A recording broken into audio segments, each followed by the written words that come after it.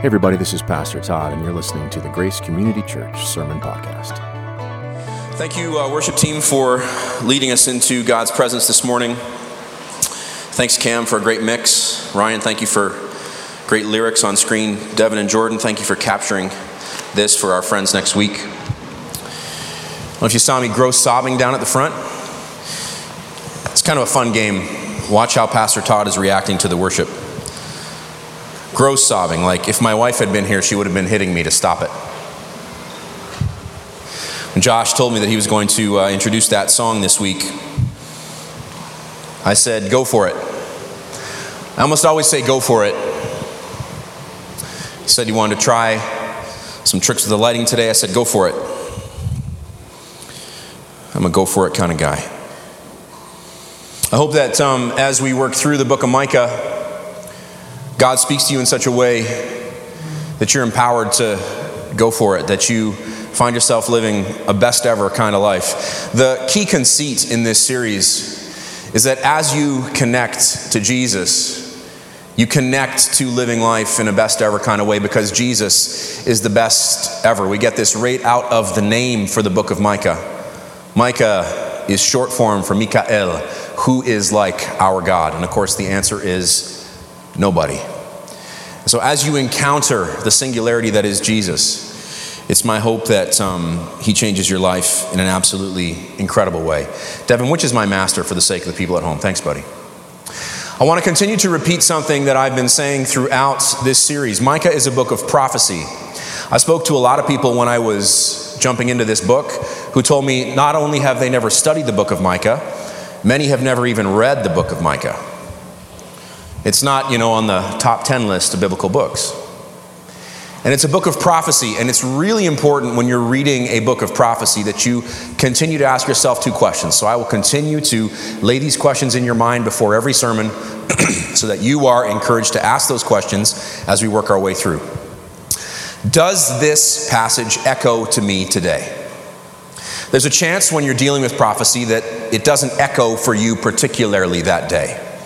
I had someone here last week who sent me an email saying that, the big idea of the sermon wasn't necessarily for them, but there were 3 or 4 or 5 points in the midst of it that kind of came to life in their heart. Prophecy can do that. Does this echo to me today?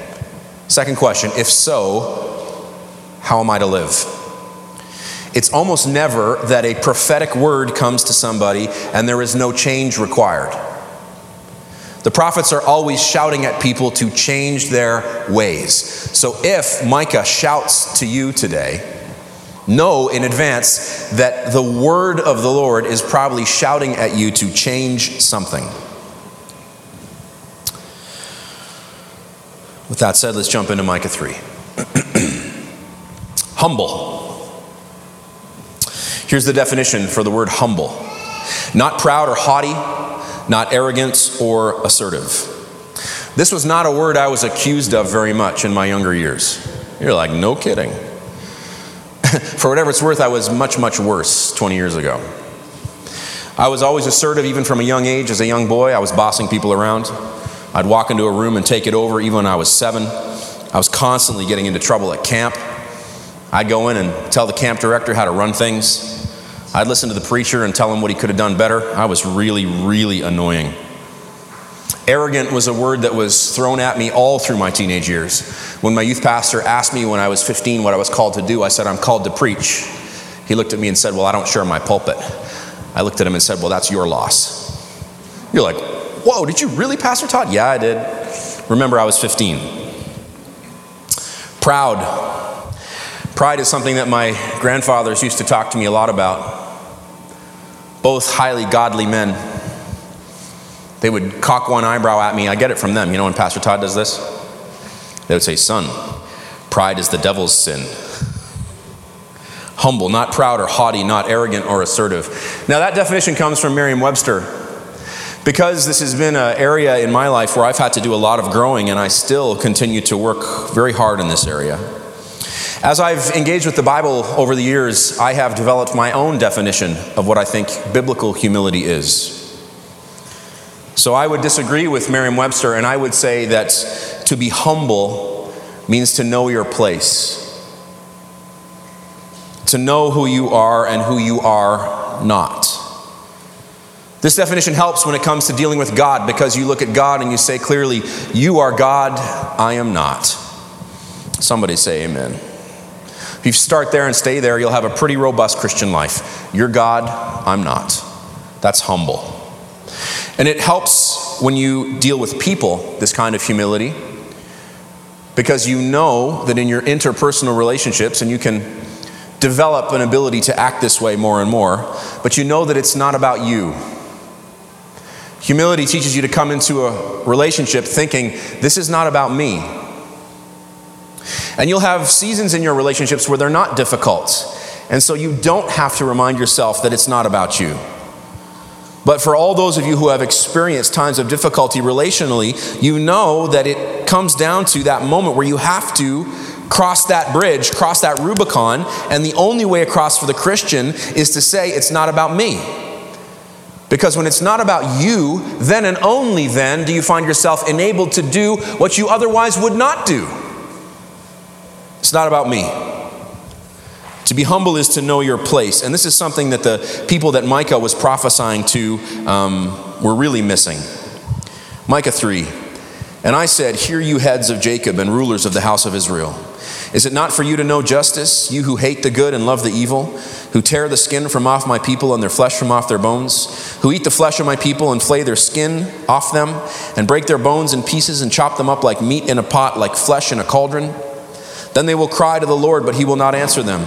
He will hide his face from them at that time, because they have made their deeds evil.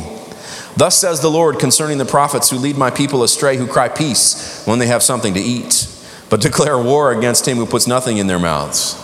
Therefore it shall be night to you without vision, and darkness to you without divination. The sun shall go down on the prophets, and the day shall be black over them. The seers shall be disgraced, and the diviners put to shame. They shall all cover their lips, for there is no answer from God. But as for me, I am filled with power, with the Spirit of the Lord, with justice and might, to declare to Jacob his transgression and to Israel his sin.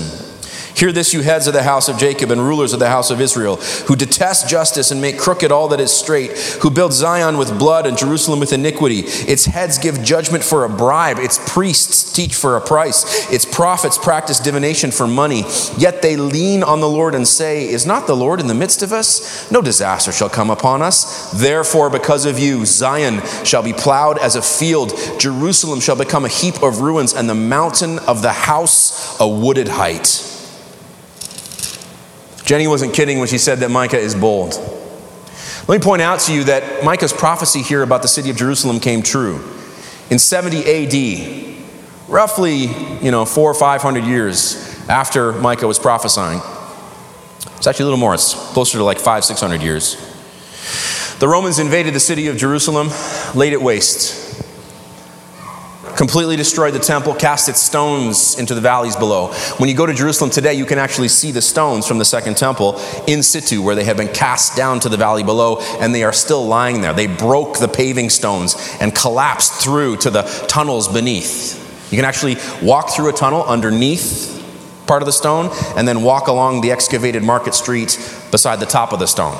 This happened in 70 AD. Jesus also prophesied this in Matthew 24:2, when he said that not one stone of Jerusalem will be left upon the other. Jerusalem in the time of Jesus was a marvel of the world.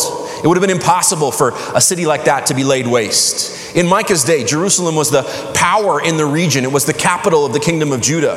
To say that a city like that would be wiped out is completely ludicrous. And yet after the Romans laid Jerusalem waste, they changed its name from Jerusalem to Aelia Capitolina, and for hundreds of years it lay barren, and the mountain of the house of the Lord did become a field. It was a field up into Ottoman times.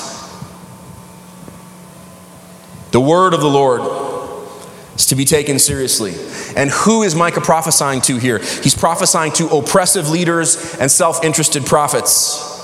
Now you may be thinking, I'm not a leader, I'm not a prophet. But if you have ever thrown your weight around in any kind of context, be it at work, in relationships, you know what this is like when you throw your weight around? If you have ever thrown your weight around, if you have ever worked exclusively for your own self-interest, then Micah's warnings in chapter 3 are for you. They're for you. First warning, make sure that you know what's right and don't get it twisted. I get this out of verses 1 and 2. Woe to those who devise wickedness and who work evil. Sorry, that's chapter 2. And I said, hear you heads of Jacob and rulers of the house of Israel. Here it is. Is it not for you to know justice, you who hate the good and love the evil, who tear the skin off my people and their flesh from their bones? He's warning people who hate good and love evil, who twist things and turn them on their head. Is it not for you to know justice? You're supposed to know what is right.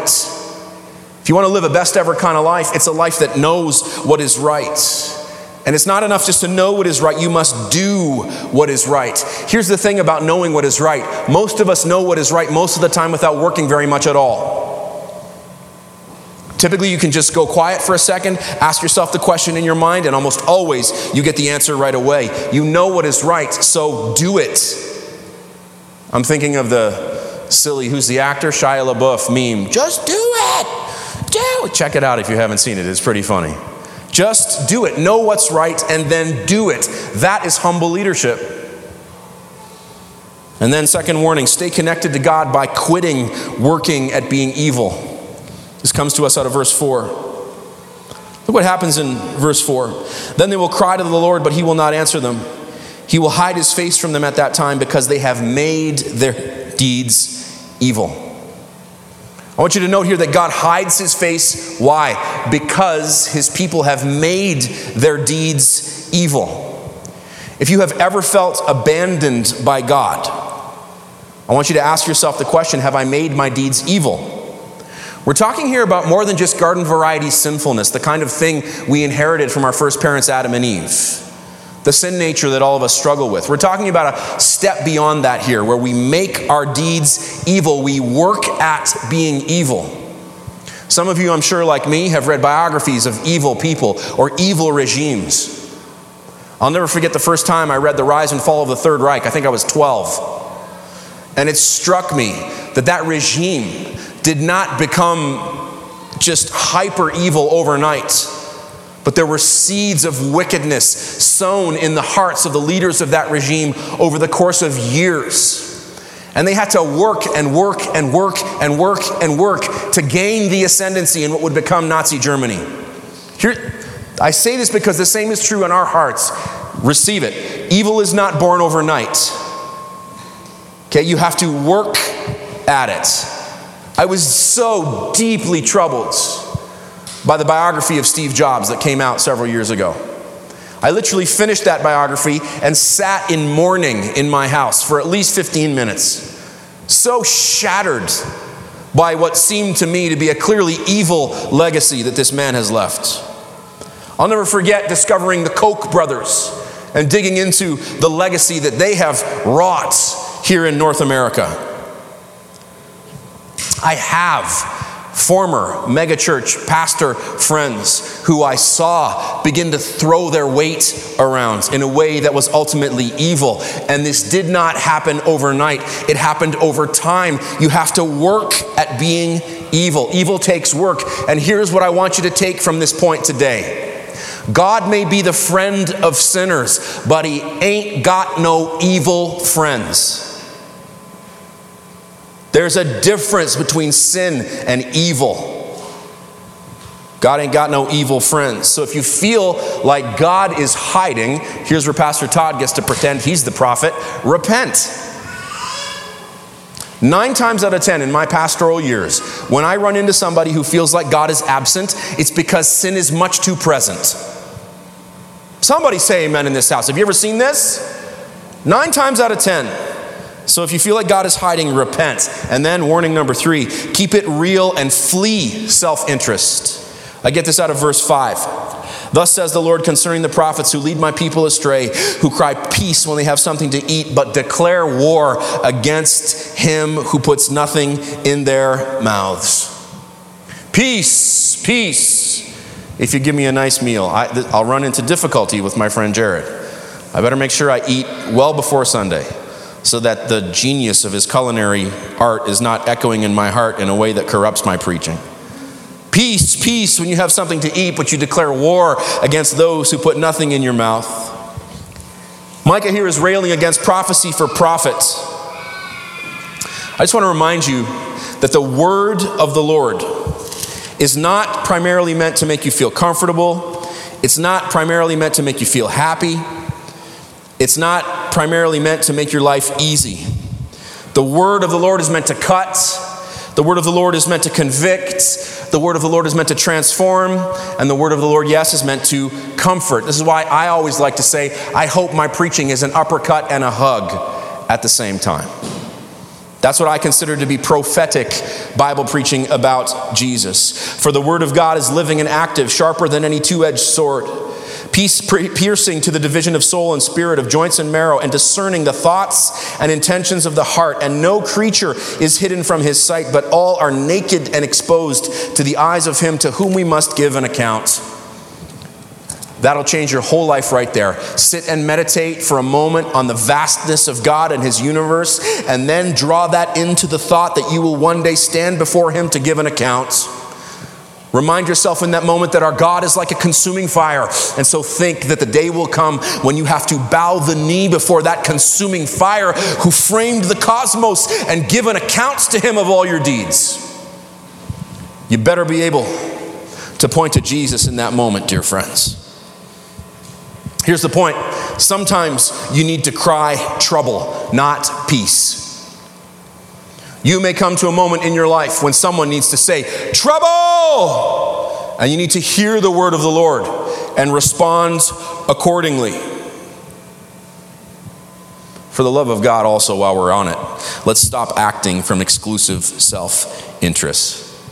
You feed me good, I'll give you that good word.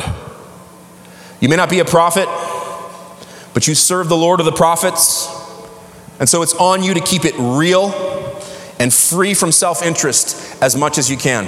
And I acknowledge that this is the work of a lifetime. So you should be tracking your trajectory. You should be becoming less self-interested over time, not more. And if you see the seeds of less and less self-interest coming to life in your life, you're good. Just keep at it, and keep at it, and keep at it. And then warning number 4, you'll be able to avoid the brutal consequences of disconnection if you do these things. This comes out of verses 6 through 7. Therefore it shall be night to you without vision, and darkness to you without divination. The sun shall go down on the prophets, and the day shall be black over them. The seers shall be disgraced, and the diviners be put to shame. They shall all cover their lips, for there is no answer from God. Let me see if I emphasize the words. This is fun. So let's just notice these words here in verses 6 through 7. The first word I want you to notice, this is kind of good. I'm training you how to work with these texts. I'm going to keep doing this, including the emphasis. Night is emphasized. Without vision is in italics. Darkness is emphasized. Without divination is in italics. Disgraced is all caps. Shame is all caps. Cover their lips is in bold. Cover their lips mean muffled. They will muffle themselves. So these prophets who are used to declaring the word of the Lord will muffle themselves. They will be unable to do that thing that God has called and gifted them to do. They will cover their lips. Why? In italics, for there is no answer from God. But as for me, we'll come to that in just a minute. Think about those things. Darkness, lack of vision, bleakness, disgrace. I kept thinking of my Italian grandparents-in-law who are now with the Lord, Nikki's nonna and nonno. And they would always say disgrace, disgraziare, disgrace, shame, the inability to do what you've been made to do, left to your own devices. Does this or does this not sound like much of the life experience of many of the people you know? Should I hit the words again real quick, just one time? Because maybe this is you. Darkness, lack of vision, bleakness, disgrace, disgraziare, shame, the inability to do what you've been made to do, and being left to your own devices. God help us. How many people do you know who feel profoundly alone? You don't have to live that way. Hope you're smiling behind those masks. Enter the Christian genius. You don't have to live that way. You don't have to live in darkness. You don't have to live with no vision. You don't have to live in bleakness. You don't have to live in disgrace. You don't have to live in shame. You can do. Receive it, what God has called and gifted and yea, anointed you to do. You have not been left to your own devices. Somebody give him praise. Hallelujah. Why? Because of Jesus. Because God the Son made flesh, went to a Roman cross where he suffered and died in your place for your sin. He has dealt with it once and for all. And this is God we're talking about here, the framer of the cosmos. That's why he was big enough to take the sin of the world. And this is God we're talking about here, the framer of the cosmos. That's why one grave could not hold him. And he arose again the third day, defeating the power of Satan, sin, death, and hell in his body once and for all. That's why, because of Jesus, that Micah's testimony can be yours. Look at his testimony as we close here in verse 8. And band, you can join me because I'm almost done. Hear his testimony and know that this testimony can... Somebody shout in this house, his testimony can be your testimony because of Jesus. If you belong to Jesus, this might as well be you speaking here in verse 8. But as for me, I am filled with power, with the Spirit of the Lord, and with justice and might, to declare to Jacob his transgression and to Israel his sin. You need to live a but as for me kind of life. Joshua, don't let me pressure you, but I was thinking if we could sing Carrie's song again as we close, that might be really epic. But you decide. Filled with power, filled with the Spirit of God, with justice and might, to declare the truth about sin and salvation. Let me tell you these words in Hebrew real quick. Filled with power, maleti koach. Koach is the word for strength, power. Maleti is the word for more and more, lots and lots. I told you about this several years ago. When you order a falafel in Jerusalem and they say, do you want more hummus? You say, male, male. Male, male, lots and lots. When they say, do you want more olives? You say, male, male. Church, when you need more grace, you say, male, male. Male, male. When you need more strength, you say, male. How much strength do you have? Male, male, male, male koach, maleti koach. You have been filled up with strength. That's what God does in your life. You have been filled with the ruach, the wind of Yahweh himself. Think about that this week as you struggle through your moments of mundanity. Receive it. Remember that the Holy Spirit of God is literally blowing through your life in Christ. That's how you get to Christian victory right there. And you've been given this strength and that wind to do what? To tell Jacob of his evil and Israel of his sin. This is, I think, the most important point in the whole sermon. I love this. Let me say this about pointing out sin. We do not point out sin because we want to make people feel bad. Okay, and we have been guilty of this. And in so much as we have been guilty of this, pointing out sin so that people feel bad, we must repent and never do it again. We do not point out sin to make people feel bad. Receive it. We point out sin because sin is bad and people need to be free, and Jesus has made a way. You can say to your friends lost in disgraziare that they do not have to keep living this way. It doesn't have to be this way. You can know what's right and not get it twisted. You can stay connected to God because you've quit working at being evil. You can keep it real and flee self-interest, thereby avoiding the brutal consequences of disconnection. And you can live with power by the Spirit of God working within you in tangible ways with justice and might, declaring the truth, sometimes even using words, because you know who you are and you know what this is about, because you, my friend, are humble.